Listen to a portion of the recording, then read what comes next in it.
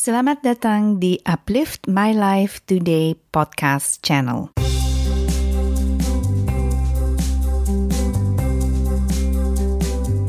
Saya Astuti Marto Sudirjo.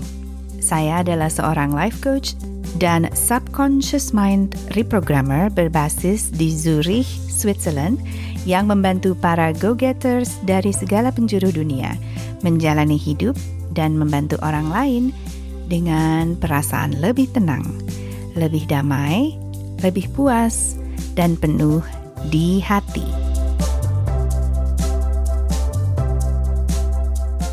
Podcast channel ini dibuat untuk berbagi pengalaman, pengetahuan, juga kearifan hidup, supaya bisa mendampingi perjalanan Anda dalam menciptakan kehidupan yang Anda inginkan.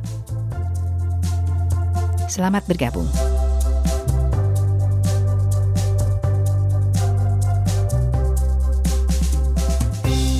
Selamat datang teman-teman. Selamat datang kembali di podcast Uplift My Life Today.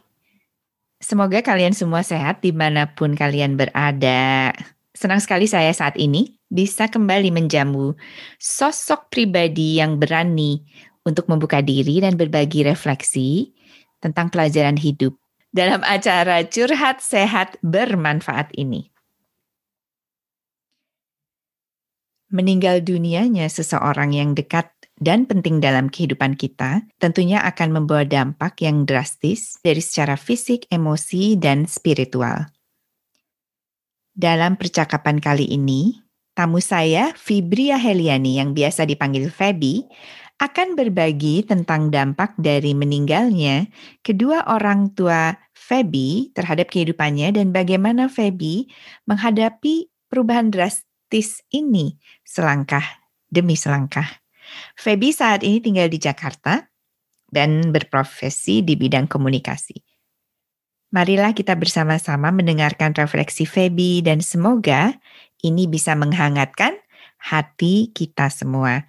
Halo Febi, terima kasih sudah datang di Uplift My Life Today podcast.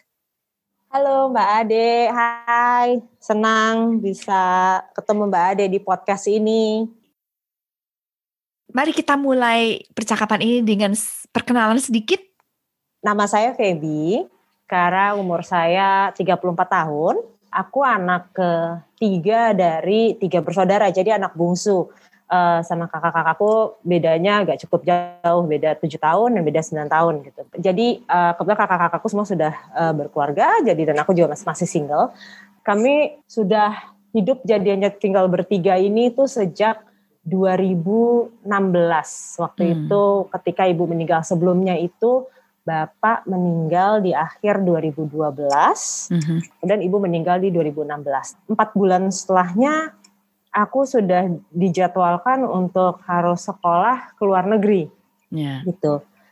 Waktu itu jedanya juga memang, jadi bapak meninggal lalu sekolah di luar negeri. Setahun di luar negeri ternyata ditelepon diminta untuk segera pulang karena waktu itu ibu didiagnosa sakit kanker.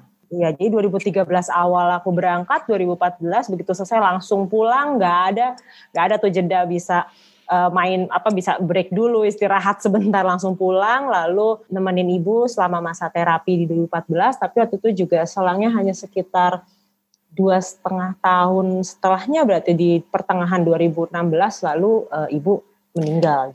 Beruntung ya Feb ya? Iya, jadi dari antara 2012 sampai 2016 itu banyak banget kejadian hidupnya yang terjadi, semua tuh kayak langsung setelah ini berbagai macam bertubi-tubi sampai nggak sempat memproses karena ya dulu sih kita pulang sekolah gitu kan S2, jadi kita udah punya macam-macam lah, banyak keinginan, cita-cita mau melakukan ini, aku mau mengerjakan ini itu apa, bahkan waktu itu sempat ada plan untuk mau coba cari kerja dulu gitu di kotanya waktu aku sekolah itu, tapi ya di Inggris ternyata waktu itu ya? Di Inggris, di London waktu itu. Jadi nggak bisa, nggak terizinkan ya. Oke lah, harus langsung pulang dan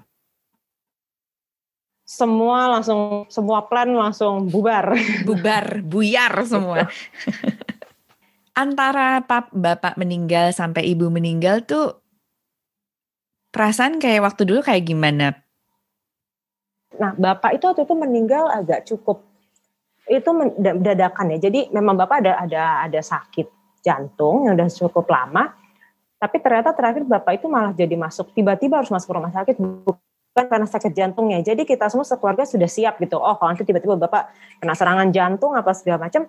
Ternyata waktu itu kesannya yang kita dapat adalah bapak cuman ya karena sakit perut muntah-muntah masuk rumah sakit, ya dia ke rumah sakit hari Minggu masuk rumah sakit sampai hari Selasa masih fine-fine aja, Rabu meninggal tiba-tiba gitu kan. Jadi itu tuh juga rasanya aku ingat waktu itu scene-nya tuh benar-benar kayak waktu di film-film Hollywood gitu yang tiba-tiba bapak masuk di ICU, masuk udah dari kamar masuk ke ICU, lalu kita semua dipanggil gitu. Keluarga bapak ini gitu kan, wah langsung dipanggil semua, langsung panik. Dan aku ingat sekali di situ karena prosesnya dia lagi hilang napas waktu itu kan, jadi diminta, jadi coba untuk apa bahasa resusitasi ya kalau nggak salah, kalau coba dibangunin lagi. Tapi di situ aku ingat di situ aku meluk kakak sepupuku, di situ aku bilang gini, ini apa rasanya nggak punya bapak? Karena sebelumnya itu, waktu itu aku masih sekitar pertengahan 20-an gitu. Karena konsep ada orang di keluarga yang meninggal itu iya, tapi cukup jauh gitu. Dan ini ternyata tiba-tiba terjadi sama bapak sendiri gitu. Yeah. Kita juga nggak sih, apalagi waktu ya di umur 25 itu juga lagi masa lumayan rebel lah, lumayan lagi, wah banyak mau ngelakuin ini itu, omongan orang tua banyak yang lagi nggak didengerin, terus tiba-tiba ya udah gitu bapak hilang. Setelah itu yang rasanya ini bapak nggak ada ya, tapi mungkin karena di situ masih ada ibu, dan kebetulan ibu juga sosok yang hands on juga ke keluarga sama kayak bapak, jadi aku merasa masih ada satu perlindungan lah, masih ada satu safety net. Dan waktu itu setelah itu aku sekolah kan keluar negeri, jadi agak kayak punya pelarian sebenarnya.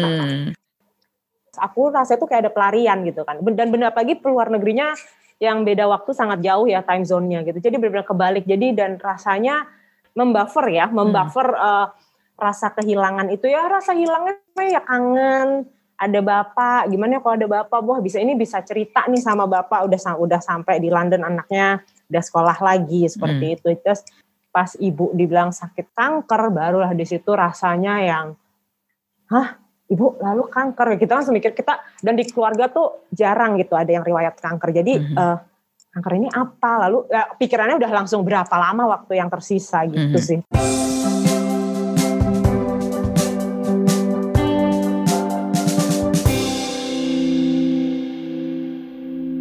Jadi pada waktu di London itu pas kebetulan ada tempat istilahnya tidak diniati untuk melarikan dari emosi, tapi akhirnya jadi tempat berlindung dari emosi kehilangan bapak mungkin ya waktu itu.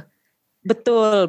Apalagi di sana kan ya sibuk, ada teman-teman baru. Ibaratnya kalau misalnya kakak cerita lagi di keluarga lagi ada masalah ini nih gitu kan. Ya ketika dia WhatsApp, nanti aku baru bacanya mungkin besok nanti pagi ketika aku bangun. Jadi mungkin udah ada sesuatu ini yang baru gitu. Dan ya aku mendapat ibu yang dia sangat kuat, semuanya dia hadap sendiri. Jadi ketika dia sakit pun harus masuk rumah sakit, apa kadang dia nggak cerita gitu. Jadi mandiri ibu ya. Kakakku aja cerita, lagi di mana? Aku tanya lagi ngapain bang? Ini lagi nemenin mama di rumah sakit. Oh cek apa? Enggak, mama udah di rumah sakit 2 hari. Loh kok nggak ada yang cerita? Bang, kebetulan memang kedua orang tua tipe yang kayaknya ternyata ketika mereka ada masalah ya mungkin semua orang tua juga begitu, ketika ada masalah ya itu they keep it, mereka simpan itu untuk diri mereka sendiri gitu. Jadi biarlah anak-anaknya menyelesaikan dan menjalankan kehidupannya sendiri gitu. Jadi ya itu dia memang begitu, akhirnya ketika ibu meninggal langsung lah berapa lama waktu yang bisa ada tersisa buat sama ibu, dan berapa lama yang, dan setelah itu nanti kita akan gimana ya gitu. Ketika bapak ibu sudah meninggal, kapan Feby merasa, oh my God, jadi bagaimana nih sekarang? Itu berapa lama setelah ibu meninggal, Feb? Itu ternyata terjadi setahun setelah ibu meninggal. Dan itu di situ aku tidak sadar, karena dia gini, mungkin aku nih orang yang kebetulan sangat praktikal ya, jadi tidak jarang bersentuhan dan berpikir dengan feeling, dengan rasa gitu. Keluargaku juga bukan tipe keluarga yang kita memproses rasa. Misalnya ada kita ada sedih, oh iya saya ngerasa sedih, kenapa ya saya sedih gini. Jadi selalu buat solusi gitu kan. Lalu ya waktu itu karena setelah ibu meninggal, mungkin aku tidak sadar, aku baru sadar itu sekarang ya setelah berapa tahun nih, jadi udah 5 tahun. 5 tahun. Sepertinya aku langsung masuk ke survival mode. Jadi udah mikirnya bagaimana cara survive, bagaimana harus bisa menata hidup yang baru, bagaimana bisa mengatur segala keuangan, segala macam, hidup mandiri sendiri segala macam. Ya itu masanya mah agak linglung juga, tapi nggak terlalu berasa. Tapi terlalu 1 tahun setelahnya mulai itu berasa yang taruhlah misalnya ada tawaran kerjaan baru gitu. Ambil atau enggak ya, ini gimana ya? Atau misalnya kadang sesimpel mungkin menentukan mau liburan kemana ya? Atau bahkan hal sesimpel misalnya mungkin urusan misalnya rumah gitu ya. Wah ini rumah kondisinya lagi kurang baik, misalnya perlu direnov, renovnya gimana ya? Apa seperti apa ya? Jadi waktu itu yang pertama kali banget aku rasakan, aku mulai serba ragu mau ngapa-ngapain. Serba yang bener nggak ya kalau gue kesini? Apa gue kesini ya? Apa kesana? Apa ya? Apa gue harus take the decision atau diem dulu ya di sini atau biarin? Jadi disitulah aku merasa baru yang karena sebenarnya aku sama orang tua aku, kita juga bukan keluarga yang wah sangat selalu cerita semuanya, selalu yang lapor ada begini lalu kita bahas itu seperti apa. Di situ aku sadar ternyata sosok orang tua ini ternyata seni, walaupun tidak semua hal yang terjadi di hidupku aku ceritain gitu. Tapi sebenarnya kadang keberadaan mereka tuh seperti kasih safety net gitu. Sebelum mereka meninggal, Feby merasa mandiri kan? Sudah gitu sebenarnya. Right. Pokoknya aku hitungannya sebenarnya jatuhnya jadi lebih dibebasin. Mau kerja apa ya udah silahkan gitu. Mau kuliah ambil jurusan apa silahkan gitu. Kadang aku juga tipe anak yang suka ya udah pokoknya aku senang melakukan kerjaan ini ya udah gitu kan. Orang tua juga ya udah deh ikutin aja anaknya mau apa gitu. Jadi aku selalu ngerasa bisa ini semua bisa sendiri gitu. Yeah. Bahkan aku ingin sekolah itu tuh aku yang meminta gitu loh. Aku pengen sekolah gitu. Malah dulu orang tua selalu yang nahan, jangan. Aku selalu yang kenapa mau S2 kenapa nggak boleh gitu. Aku merasa aku bisa ambil keputusan sendiri gitu. Right. Buat gitu. Tapi setelah beliau berdua meninggal, tiba-tiba kenapa jadi penuh keraguan gini ya gitu. Betul. Di situ aku yang kenapa semua kok jadi ragu-ragu ya. Sebenarnya di situ yang nggak ada orang yang untuk bisa diajakin ngobrol. Artinya walaupun misalnya ketika ngobrol sama orang tua, tapi terus kita misalnya aku bilang menurut Feby harusnya begini deh, tapi terus enggak, jangan begitulah kamu gini. Walaupun pada akhirnya aku melakukan apa yang aku yakini betul, tapi artinya di situ ada orang yang bisa aku ajak ngobrol, ada orang yang bisa aku percaya, bisa aku tahu mereka punya banyak mereka banyak tahu dan banyak pengalaman gitu. Ya itu tadi ada safety-nya. Ya, selain keraguan itu sendiri, ada simptom lain nggak yang muncul? Sebenarnya ada rasa sepinya itu sih. Mungkin karena selama ini setelah kakak-kakak menikah, praktis aku yang tinggal sama orang tua gitu kan. Dan dulu selalu sih mikirnya, wah aku pengen cepet-cepet hidup sendiri deh gitu. Pengen punya tempat tinggal sendiri, pengen bebas ngelakuin itu sendiri. Ternyata begitu orang tua meninggal dua-duanya itu dapat langsung instan dapatnya, kontan semua langsung dapat. Tapi ternyata setelah aku mendapatkan bebas gitu ya, bisa semua hidup sendiri, semua diatur sendiri, ternyata nggak enak. Ternyata nggak mau, nggak enak hidup sendiri, ngatur semuanya sendiri. Balik lagi kan, jadi harus ini bener nggak ya langkah yang gue ambil, ini betul nggak ya gitu, seperti itu. Jadi nanti kalau misalnya ada apa-apa harus urus apa kemana, urus semua sendiri gitu. Cara ngurusnya gimana ya gitu, seperti itu. Freedom is overwhelming or can be overwhelming. Betul. Dan confusing. And confusing, exactly. Berikutnya juga aku rasakan aku jadi FOMO anaknya, fear of missing out. Serba ikut temen kesana kemari, jadi serba mencelok ke saat temen ngajak ini, ya udah ayo ikut semua, ajak kemana sini semua itu. Ya udah ayo ikut semua kegiatan dilakuin ya.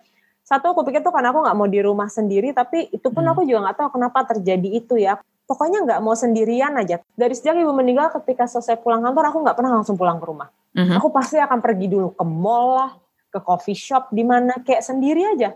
Jadi waktu itu juga pada akhirnya serba ngapa-ngapain semua terbiasa sendiri. Karena kan gak semua teman ya bisa gitu selalu nemenin kita.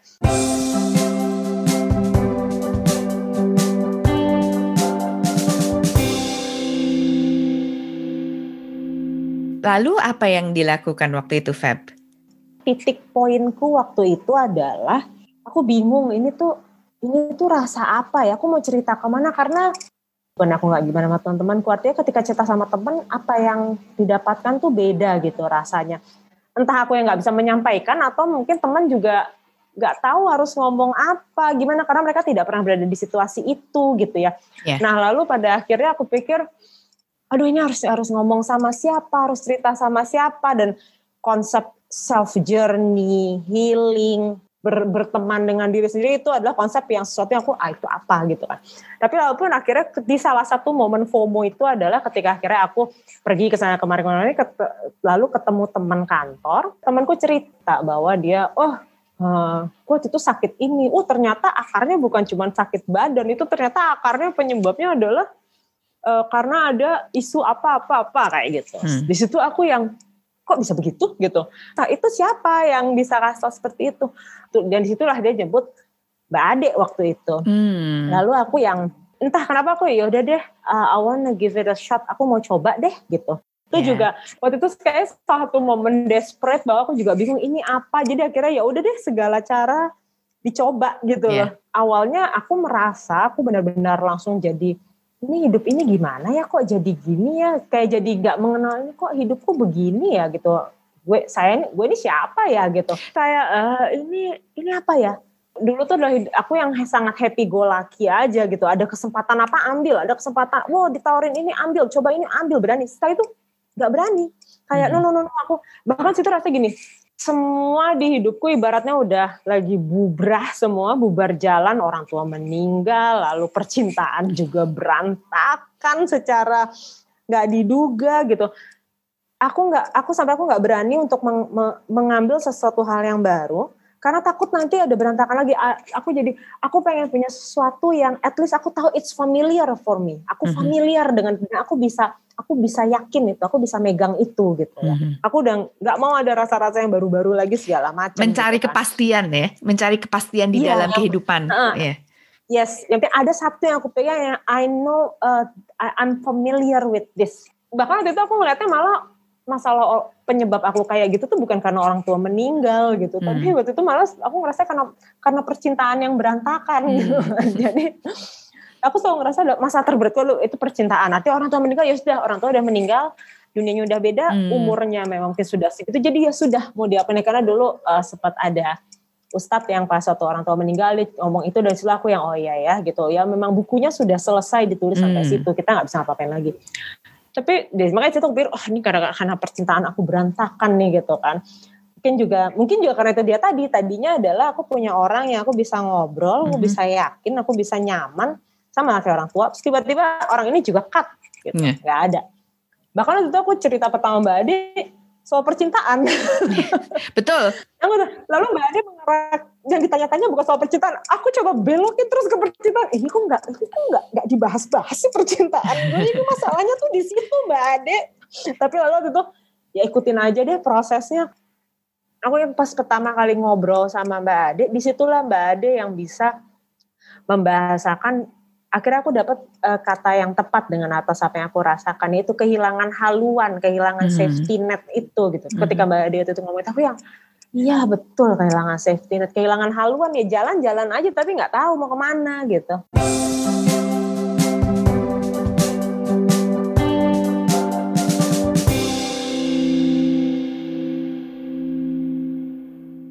Dalam kasus ini semua berpengaruh karena kan ini grief for relationship dan orang tua dan ini partner.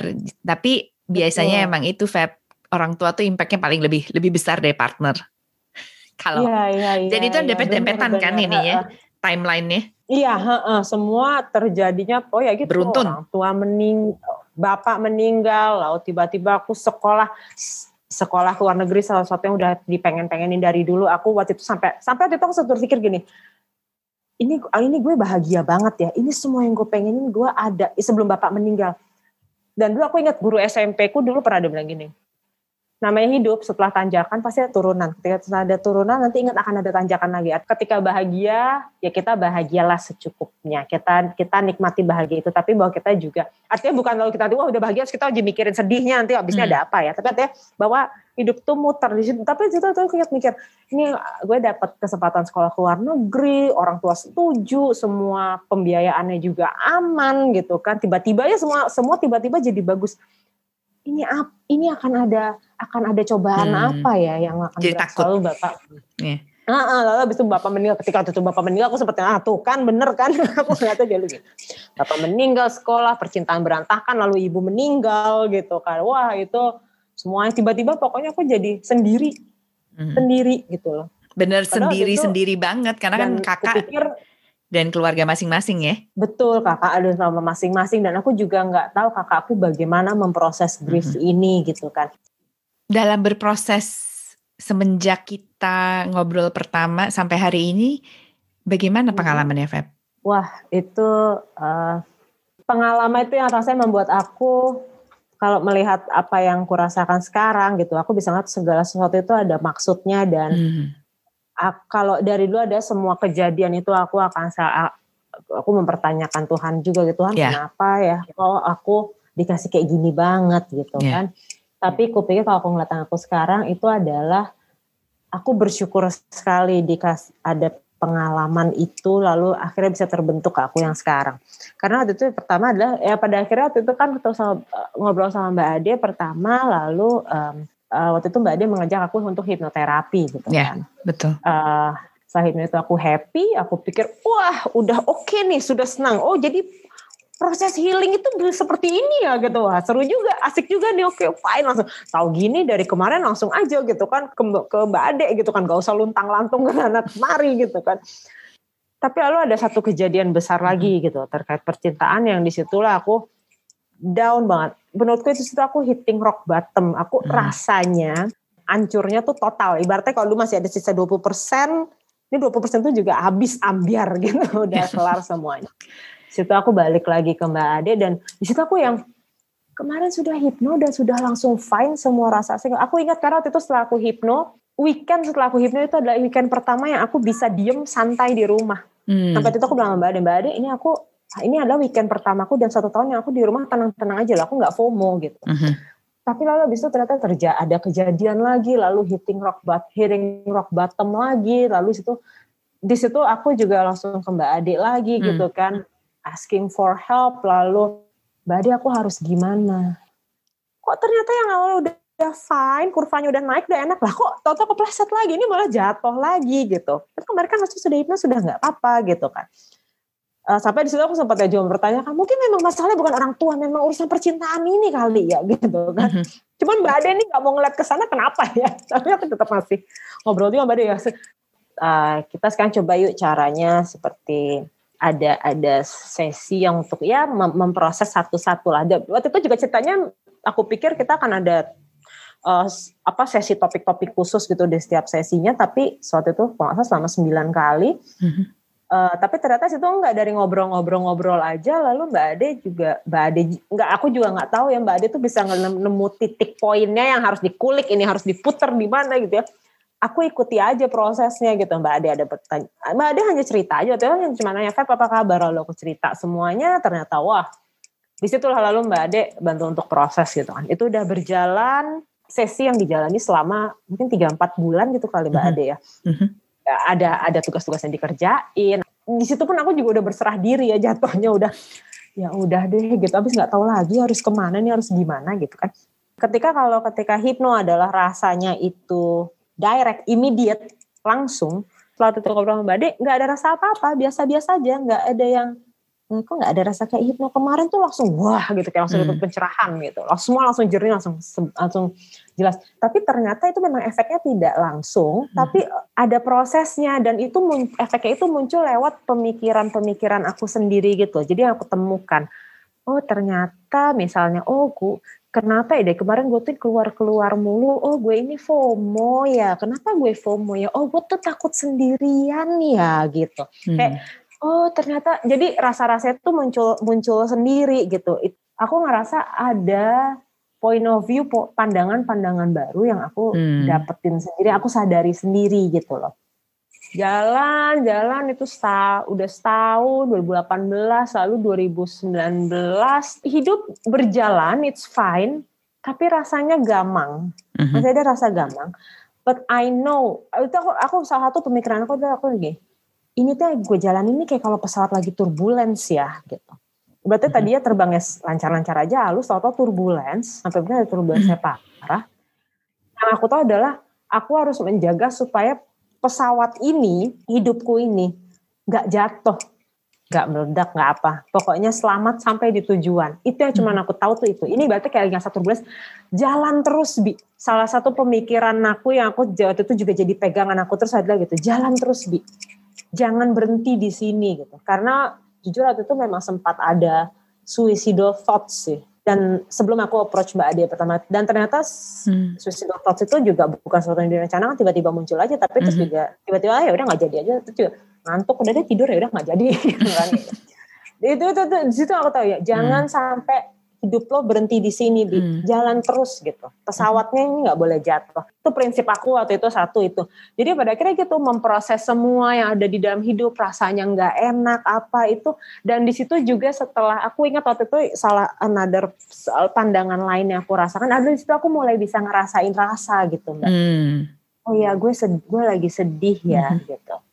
Atau misalnya, oh gue lagi ingat si cowok ini ya, misalnya. Kalau dulu tuh yang kenapa sih? Oh kenapa dia gini ya? Why gitu. Atau misalnya kalau sekarang, kalau itu aku yang oh iya gue lagi ingat. Ya nggak apa-apa. Tiba-tiba berasa aduh dulu kita ya dulu hubungannya baik. Gini dulu aku seperti berasa yang kalau bisa hapus deh semua ingatan soal itu. Tapi itu soalnya nanti aku juga rasa kayak enggak. Kenapa harus dihapus gitu kan? Ya udah diterima aja gitu bahwa ya itu sudah terjadi, ya sekarang udah nggak terjadi, udah nggak seperti itu keadaannya. Tapi nggak berarti itu udah akan menerima terus, enggak ya. Nanti toto tiba-tiba akan ada mungkin besok paginya udah langsung mempertanyakan lagi kenapa. Sama kasusnya dengan orang tua juga kayak gitu. Kadang ya udah mama papa sudah nggak ada gitu.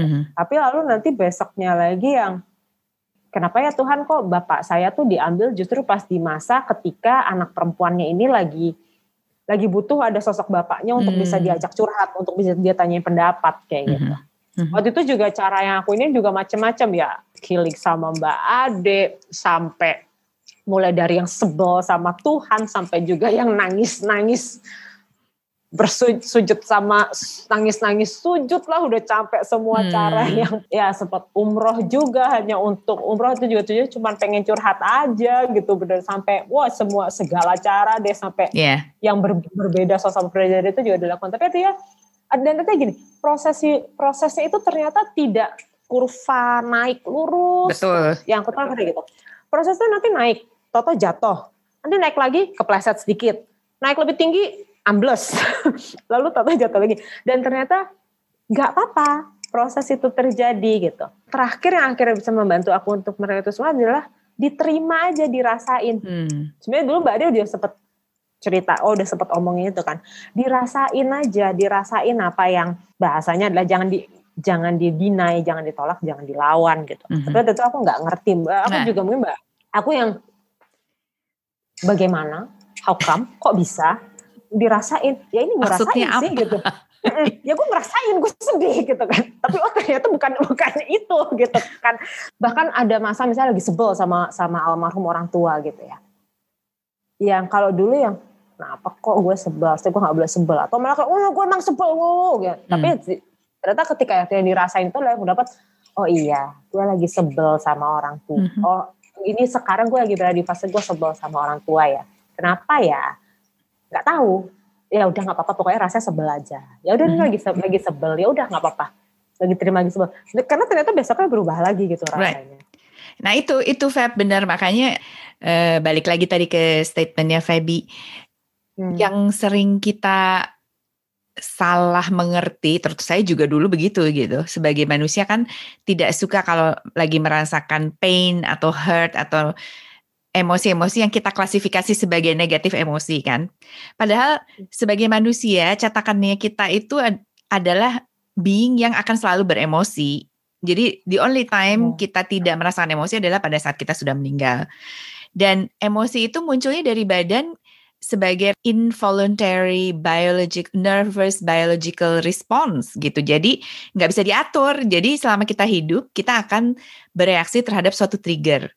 Trigger itu bisa di dalam atau di luar kan. Jadi yang mesti diingat itu adalah to be well does not mean that you will not experience negative emotions. That's not the definition. To be well is to be able to allow the emotion, especially when it is negative emotions, to pass.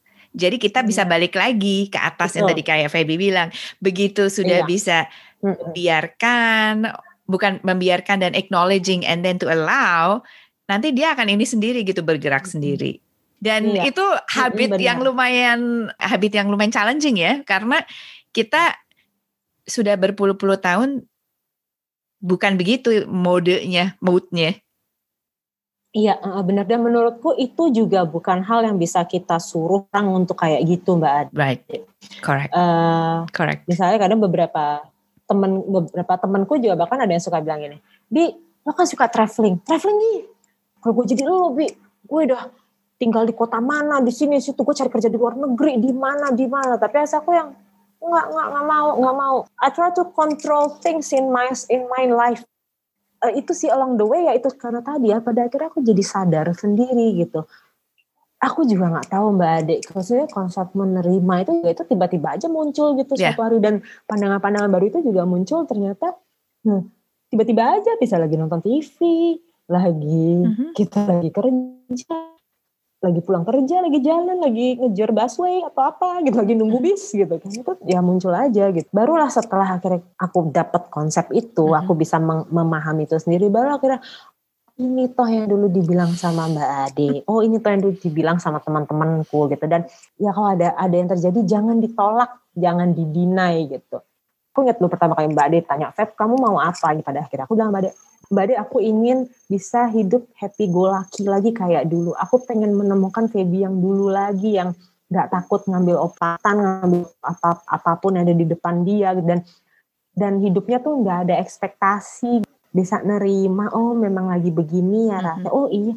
Aku juga gak bilang bahwa ya kalau ada apa-apa ibaratnya ya jangan dibaperin gitu. Artinya gini, ketika ada hal memang harus di follow up, kita harus action over it, dan kita merasa yang benar take action, dan take the action kayak gitu. Aku sih ngerasa gitu. Dan pada akhirnya ketika udah bisa nerima rasa, pada akhirnya ujungnya jadi bisa sendiri nerima hidup lah paling tidak gitu. Nerima, oh ya hidupku kayak gini, ya udah nggak apa-apa, memang begini hidupnya, mau apa, mau digimanain lagi ya. Bukan artinya jadi pasrah, nggak gitu juga sih. Gitu. Be at peace, tapi bukan give up. Alhamdulillahnya juga sih pada akhirnya jadinya nggak pasrah ya gitu ternyata gitu. Jadinya nggak serba ya udahlah terima aja, dikasihnya Tuhan begitu ya udah, ya dikasihnya Tuhan begini, enggak juga jadi, tapi pada akhirnya jadi gitu. Mau apa nih Bi sekarang? Dan pada akhirnya apa yang dulu rasanya jadi batasan-batasan, apa yang dulu rasanya tidak sesuai dengan apa yang aku harapkan terjadi, apa yang aku terima, nggak jadi batasan lagi gitu loh Mbak. Pada akhirnya nyampe juga sih Mbak ke proses tadi, bahwa jadi Feby yang tidak takut nanti hidupnya tidak sesuai dengan apa yang udah dia rencanakan gitu. Ibaratnya let go and let God. Satu quote yang aku dapat, ya lebih tenang aja sih. Tapi aku juga nggak bilang sekarang, apakah sekarang sudah fully content gitu, juga udah tenang, enggak juga gitu. Kita ya kayak tadi Mbak bilang, seumur hidupnya manusia akan selalu punya emosi gitu. Ya, seumur hidupnya manusia itu akan punya emosi dan akan selalu bertumbuh. Dan untuk pertumbuhan kan selalu butuh pain, selalu butuh discomfort, selalu butuh uncertainty. It's something that we will have to accept. Jadi emang yang harus diterima. Kalau mau tumbuh, kita harus punya hubungan baik dengan perasaan uncertain, kan? Iya. Ketidakpastian tuh akan ada terus. Iya. Jadi walaupun pada saat sekarang kita sudah merasa tenang, yang tadi itu pasti akan ada tanjakan dan turunan lagi. That's the point gitu kan, karena life itu filled with growth. Nah, tapi kita sebagai insan manusia bisa membuat keputusan apakah mau tumbuh atau enggak, atau dipaksa tumbuh karena kita tidak mau proaktif gitu. Iya. Ini Feb, satu lagi. Jadi saya mau klarifikasi aja. Jadi sebenarnya sekarang Feby bisa hidup di mana berani membuat keputusan saya pingin seperti ini, bisa berusaha sebaik-baiknya atau memberikan apa yang terbaik pada saat melakukan hal itu, tapi juga bisa melepas kontrol terhadap hasil, melepaskan keinginan untuk mengontrol hasil, sehingga jika sudah melakukan yang terbaik, apapun yang keluar dari itulah diterima dengan tenang, inilah yang memang seharusnya hasilnya. Iya, betul. Itu kan maksudnya? Bahkan enaknya kayak gitu, ini sih jadi nggak capek juga. Betul. Tapi masalah hal-hal seperti ini menurutku memang hal yang memang itu akan sangat enak ketika itu datang sendiri dari diri kita. Jadi kita percaya gitu loh. Karena correct. Aku tipe orang yang keras kepala, bebel banget gitu. Teman bilang apa nyuruh apa? Enggak gitu kan. Enggak mau gitu kan. Gue pengennya begini gitu. Tapi ketika itu muncul sendiri dari diriku, gue ngerasa lebih enak ngejalanin ini karena itu ngerasa aku jadi juga punya kontrol atas diriku sendiri kali ya. Terus jadi ternyata you are the driver of your own life. Itu benar-benar terjadi di aku akhirnya paham juga gitu. Jadi itu gitu. Percakapan 9 kali itu Feb, itu itu adalah percakapan dengan dirimu sendiri. Karena gitu. Ya, karena haluannya sudah nggak ada kan. Jadi jadi kalau untuk kasus yang membangun kehidupan ulang karena perceraian atau ada yang meninggal atau mungkin kita sendiri mengalami suatu penyakit serius, life will never be the same. You could never go back where you came from. Selalu kan? Dalam kehidupan tuh we are always moving forward. We never went. Nature is always about going forward and not going back, ya kan? Jadi untuk kasusnya Feby, semua kehidupan itu runtuh semua setelah bapak ibu meninggal, lalu hubungan cinta juga kan. Jadi ya harus ada harus ada percakapan kan antara diri sendiri. Sebenarnya saya maunya apa sih? Karena orang-orang yang mungkin dulu memberikan arahan berdasarkan pandangan beliau yang terbaik buat saya itu udah nggak ada. Jadi saya harus punya pegangan sendiri kan. Nah, conversation itu tuh lumayan sulit buat banyak orang. Karena bukan habit. Karena bukan habit. Aku baru menemukan itu setelah 3 tahun sama Mbak Ade. 3 tahun lebih, berapa bulan kali ya. Karena itu ini sih beneran jadi terjadi sendiri Mbak Ade. Mbak Ade sendiri itu sempat rekomendasiin sebuah buku gitu. Dan caranya pun macam-macam Mbak Ade. Bisa mungkin dibuka dengan satu proses healing atau mungkin bisa dibuka dengan satu proses baca buku, satu cara membawa ke cara yang lain. Jadi semua it's adding up. Nambah. Tidak, artinya juga mungkin tidak dari satu cara. Artinya gini, aku juga lakukanlah apa yang memang dirasa dirimu pengen lakuin. Aku juga itu bagian dari keras kepala aku ya. Setelah akhirnya nerima hidup, nerima diri, self care juga pelan-pelan muncul. Aku juga orang ngomong self care. I care myself enough gitu. Beda ya, ada arti lebih. Ada yang lebih dalam lagi, ya. Ada yang lebih dalam. Aku juga nggak bisa ceritain rasanya gimana karena sampai sekarang pun juga nggak bisa membahasakan. Tapi when you know gitu. Kayak ini yang dibilang orang self care, self love, loving yourself gitu, seperti itu caranya gitu. Dan itu bisa dapat dari macam-macam. Jadi ya beruntungnya mungkin waktu itu juga aku merasa untungnya juga walaupun kamu keras kepala, tapi memang ketika kamu sudah desperate, kamu mau terima saran orang mau ngedengerin juga. Manusia itu emang makhluk sosial sih Feb. Cuma, nah itu kadang-kadang this is a very good point kan. Kadang-kadang kita keras kepala bukan karena kita mau, tapi karena kita mau rebel aja gitu. Karena kita mau memberontak dan nggak mau ya. Jadi that was what the conversation was about, is untuk mengakses apa sih yang hati benar-benar inginkan, tapi bukan dari tempat saya ingin melawan atau saya ingin memberontak, tapi saya, genuinely from a place where this is you gitu. Makanya prosesnya itu harus satu persatu gitu, satu layer, satu area segala macam. Dan setelah itu kebuka, itu nanti dia berproses sendiri, ya kan? Betul. Aku juga masalah di prosesnya gitu, sama itu juga.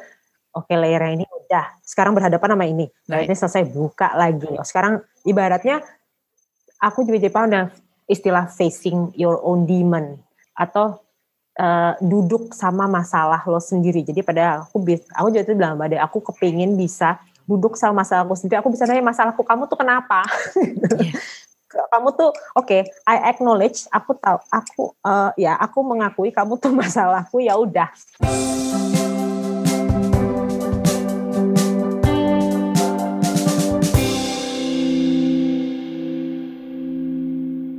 So in a nutshell, Feb, apa sih hadiah dari apa yang terjadi antara 2012 sampai 2016 kepada Feby hari ini? Kan dulu aku bilang Mbak Ade, aku kepingin jadi Feby yang happy go lucky kayak dulu gitu. Dan pada akhirnya aku juga jadi sadar, pada akhirnya aku menjadi Feby yang juga happy go lucky, tapi dalam versi yang berbeda. Kayak tadi Mbak Ade bilang, bener. Kita nggak bisa balik ke yang dulu. Dan dulu pernah sempat ada juga salah satu nasihat yang aku dapatkan adalah ibaratnya gini. Kaca kalau udah ada satu yang nempel, tempelannya dicabut, dihapus, dibersihin, bekas-bekas lemnya, itu tetap ada partikel baru yang nambah. Kacanya tetap jadi bersih, tapi itu pasti kalau dilihat itu ada partikel baru yang nambah di situ. Dan itu jadi membentuk kaca yang sekarang. Gitu. Nah itu kalau itu jadi gitu. Artinya beban jadi Feby yang sudah ringan, yang sudah mulai ringan untuk melihat itu. Aku nggak mau takabur ya dengan bilang bahwa gue sekarang sudah sangat happy, perfect apa enggak. Semua ya masih ada Feby dengan naik turunnya semua segala macam. Tapi paling tidak udah bisa jadi seneng seperti yang dulu aku udah bisa jadi ringan, karena dulu aku pernah tahu ada rasa beratnya kayak apa, tapi paling sekarang sudah jadi ringan. Apakah sudah jadi seperti yang dulu, dan apakah kamu mau balik kayak Feby yang happy go lucky yang seperti dulu? Mungkin nggak. Aku suka dengan versi Feby yang sekarang, gitu. Versi Feby yang ya nanti hidup akan ada naik turun, ada turun, pasti akan ada turunnya lagi gitu. Udah. Pada akhirnya saya tuh juga menjadi bahwa aku untuk membuat aku misalnya jadi bisa tahu, misalnya aware sama perasaan sendiri, bahwa juga selama ini aku selalu berada dalam survival mode seumur hidup aku ternyata dari masa remaja bahkan. Dan aku nggak pernah memproses rasa. Baru sekarang akhirnya aku memproses rasa orang tua meninggal. Aku juga jadi lebih vulnerable sama rasa. Orang selalu bilang Feby itu orang yang sangat dia pakainya kepala gitu, dia nggak pernah ada ini rasa. Sampai semua orang juga bilang, Feb, kok orang tua meninggal kayaknya biasa-biasa aja sih gitu. Aku juga nggak pernah menunjukkan untuk rasa itu, tapi sebenarnya juga aku memproses rasanya itu sendiri gimana. Lalu lebih Feby jadi yang menerima, nggak nolak lagi setiap kali ada hal-hal yang kok terjadi begini ya. Lebih slow lah, lebih santai. Oh ya sudah, itu kejadian, ya udah nggak apa-apa. Dirasain aja dulu. Mau kasih waktu sama diri, mau, ya udah kasih waktu. Nggak mau kasih waktu, ya udah langsung take action, hajar maunya gimana. Satu itu, kedua juga jadi Feby yang jadi udah nerima hidup, dan pelan-pelan juga udah mulai nerima diri ya gitu. Jadi bisa, dan pada akhirnya pun sekarang mungkin jadi bagian itu juga pada akhirnya ya tadi ada jadi bisa nerima, karena bisa nerima diri, terus jadi mulai tahu oh kayaknya ini deh orang-orang bilang self care, self love gitu, bahwa pada akhirnya Feby kamu mau apa sekarang gitu. Lalu pada akhirnya saya ternyata banyak ya hal-hal yang dari dulu pengen banget gue lakuin, tapi gue nggak bisa ngelakuin gitu loh. Nggak tahu kan kenapa mau ngelakuin, nggak tahu gitu.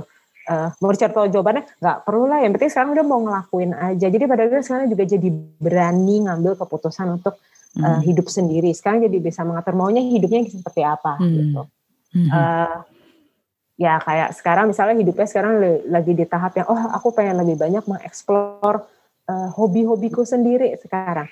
Melakukan hal-hal yang dulu hal-hal yang dulu aku tidak bisa lakukan atau aku tidak boleh melakukan gitu. Atau sekarang aku mau coba, pengen tahu gitu, pengen bikin ini, bikin itu, bikin apa segala macam.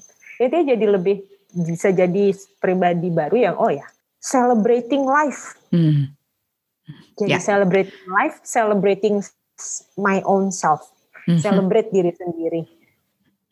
Lebih bisa melihat lebih clear aja, lebih jelas. Gitu. Lebih ringan walaupun lagi ada masalah ya. Jadi maksudnya it's not to say that it's all light, no, but you don't lose yourself in a difficult time. Ya.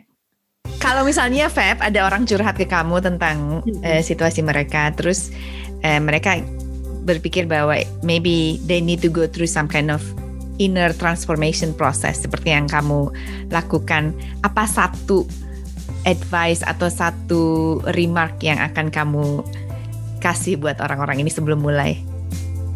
Jangan ditolak, jangan dilawan. Rasa apapun yang dirasain, terima aja.